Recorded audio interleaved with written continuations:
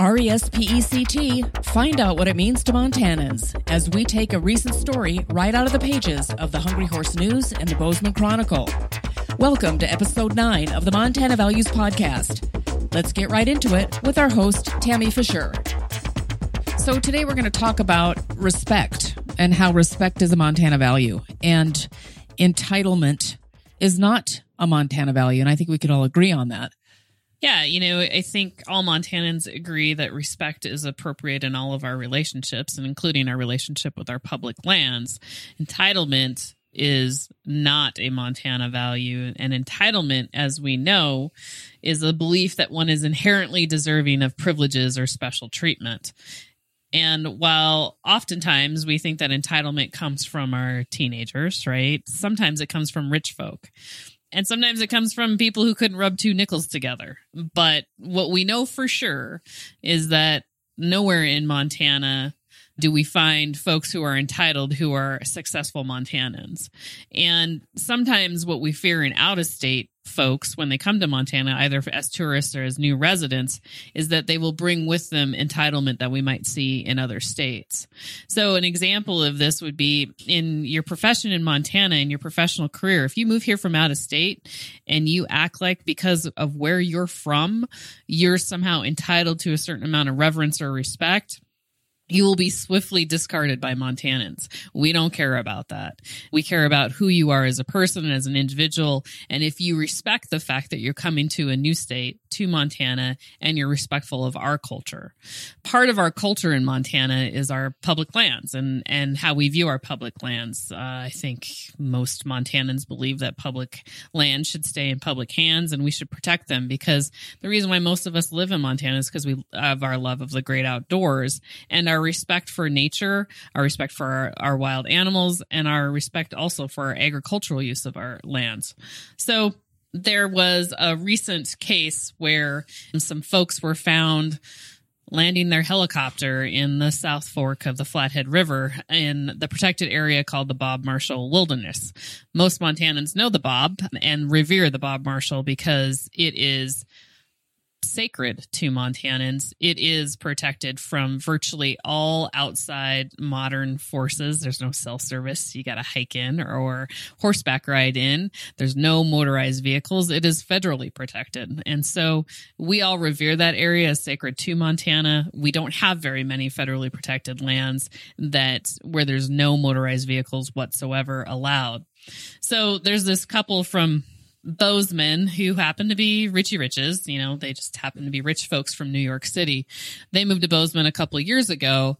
They have a helicopter. They decided on the opening day of fishing season to fly into the Bob Marshall Wilderness and land on a sandbar in the middle of the South Fork of the Flathead River. Well, that is the Bob Marshall Wilderness area.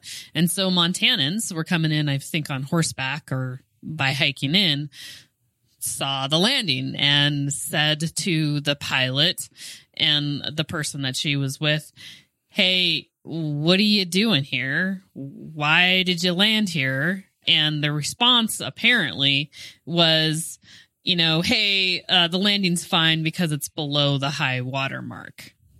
Well, Montanans know what below the high water mark means because that is the standard that we all use, and that's founded in Montana law with respect to recreational use of waterways, right? Navigable waters that you use for fishing and other recreational uses. You can use that water or that area of land up to the high water mark. So if you live on a river, your property doesn't extend to just your shoreline.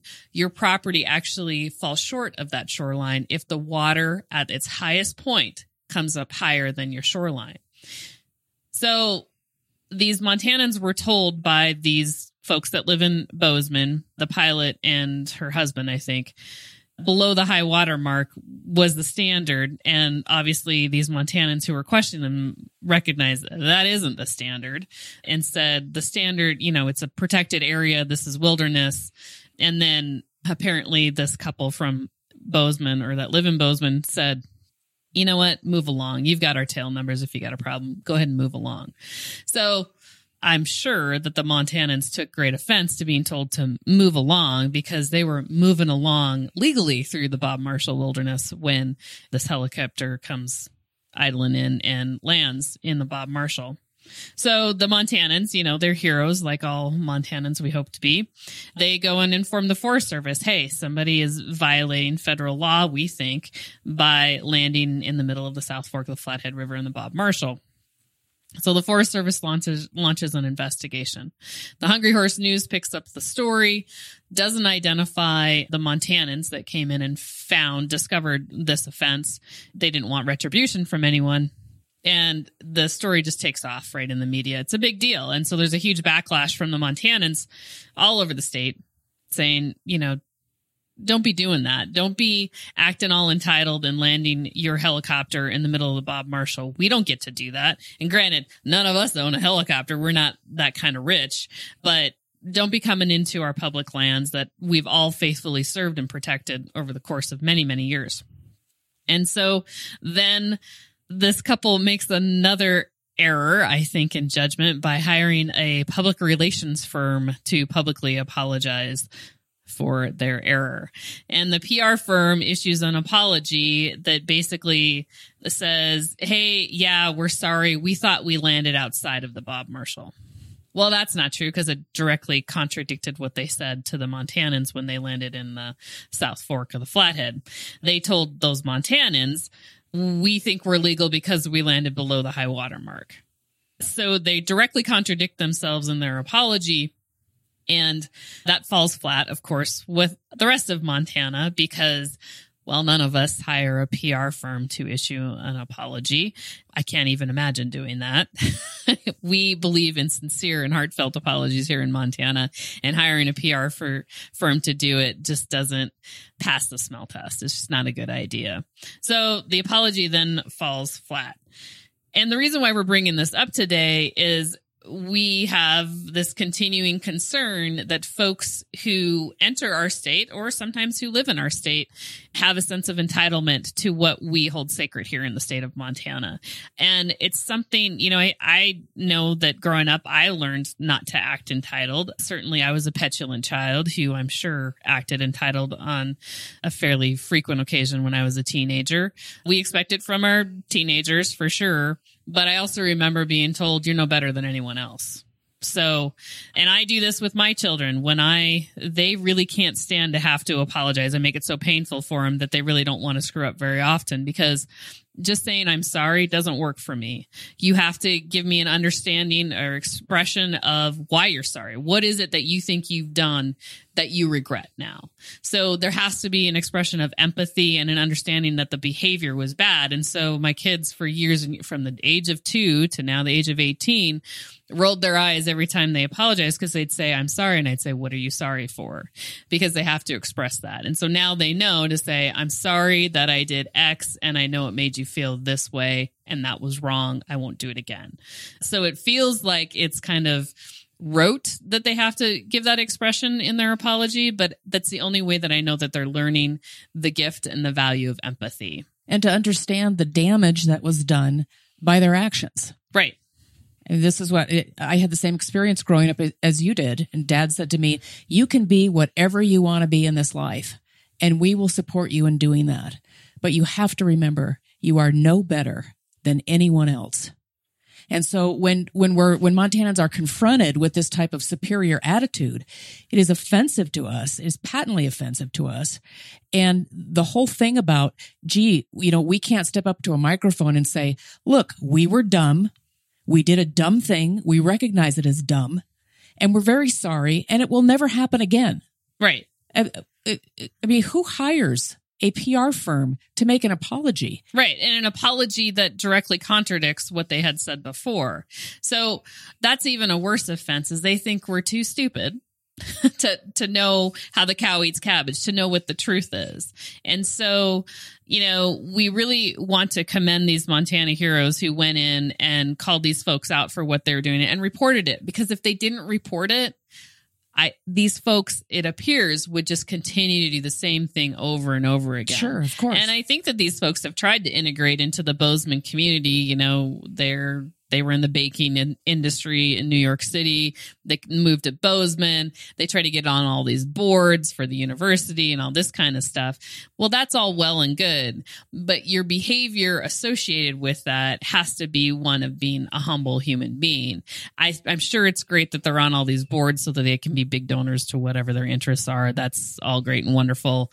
But if you're not humble and you don't respect our public lands and our way of life in Montana, you should move along back to New York City because you don't belong here. The way you belong in Montana is you come in and you assimilate to who we are. Because the reason why this state is so great is because of the people in it and the efforts that we all take to protect and preserve what we have in Montana, because it is unique and it is awesome. And there is a reason why Montanans know in our heart of heart, in our souls, that this is the best state to live in. Because we do it really well. And there is a collective reverence for our public lands, the atmosphere that we live in, and our way of life. And we're humble. And when new people come to town and they act like we should care what their family background is, what their professional background is, all of the degrees that they care, we don't care. I promise you. We do not care about any of that. And we should also note that we completely support success. We feel everyone should be successful. We feel everyone should strive to make as much money as they possibly can so they can give back and give to their favorite charities and give to good causes. We are completely on board with wealth. Yep. We hope to be there one day ourselves. Yep. And, you know, the more that you have in your pocket, it gives you opportunity and choices that you get to make. You don't get to make those kind of choices if you have less money in your pocket. So having financial freedom is a wonderful and beautiful thing, and we completely support that. What we don't support is a free-for-all. Yes. Because you are in a significantly different tax bracket than the rest of us. Right. And I promise you, you are no better of a person because you have $1 million or $1 billion than the guy that makes $15 an hour or $5 an hour. I promise. Because I know people who are incredibly wealthy, who are also incredibly generous, incredibly empathetic, and do everything they can, appreciating not only their wealth, but appreciating the community that they live in. And so if you're a person that thinks you're better than the janitor at the school or the garbage man on the street, you don't belong in Montana. Because Montana is the great equalizer. We don't discriminate based upon wealth and income bracket. We just don't. We do discriminate based upon, hey, did you shoot the biggest buck this year? Then we definitely give you rewards for that because we think that that's a great accomplishment. But we don't discriminate based upon wealth. We try not to, and we want to make sure that we rid the state of that kind of discrimination where the wealthy feel entitled to pounce on everything else that the rest of us hold dear. Because our public lands don't discriminate based upon wealth. They're there for all of us to enjoy, whether you are disabled and have no job, whether you are the janitor at the school, or whether you're the billionaire that lives in Bozeman. Our public lands are no respecter of persons. Absolutely. So this is not about rich shaming or anything like that. We just want to talk about entitlement in general. And you can be poor as a church mouse and act entitled, and you equally do not belong in Montana. So at the end of the day, what's really important for us to celebrate and appreciate are, one, Montanans who recognize folks that are violating our sacred lands and our treasures, and also our Montana values. And two, that these stories help us recognize and should help everyone who comes here from out of state who may not be aware of our Montana values, that entitlement just doesn't work in Montana. We don't want it. We don't want it in our politics. We don't want it in our people. We don't want it in our kids. It's something that we all strive in becoming Montanans to do away with. It's why it's one of the primary values that Montana parents teach their children is respect and empathy. Put yourself in someone else's shoes. It's why we say leave no trace. And it's what makes Montana great is how respectful we are of others, and their person and their personal space, and respectful we are of our public lands, and that we do not act like we are somehow superior to our colleagues or our fellow Montanans, because we all know that the great equalizer is really bad weather and our public lands, because they're available to everyone. So we sure hope that the Schwerens, if they are charged with an offense, that they are fully prosecuted and that they accept their punishment, and that it would be really great if they would come back and do a redo of their apology, make it personal, make it empathetic, and deliver an understanding that what they did was wrong, and an acknowledgement that they knew what they were doing was wrong. That would be the Montana way. That is a Montana apology. And if they can't muster up the guts to do something like that, then perhaps they should move along back to New York City. Thanks for spending some time with us today. We'll see you next time. You've been listening to the Montana Values Podcast. Check us out on our website, montanavaluespodcast.com. Follow us on Twitter. Our handle is @MTValues. Find us on Podbean, Google Podcasts, iTunes, Spotify, Stitcher, and Listen Notes. What's your favorite Montana value? How do you live it? Write to us. Our email is montanavaluespodcast@gmail.com. Thanks for listening, and we'll see you next time.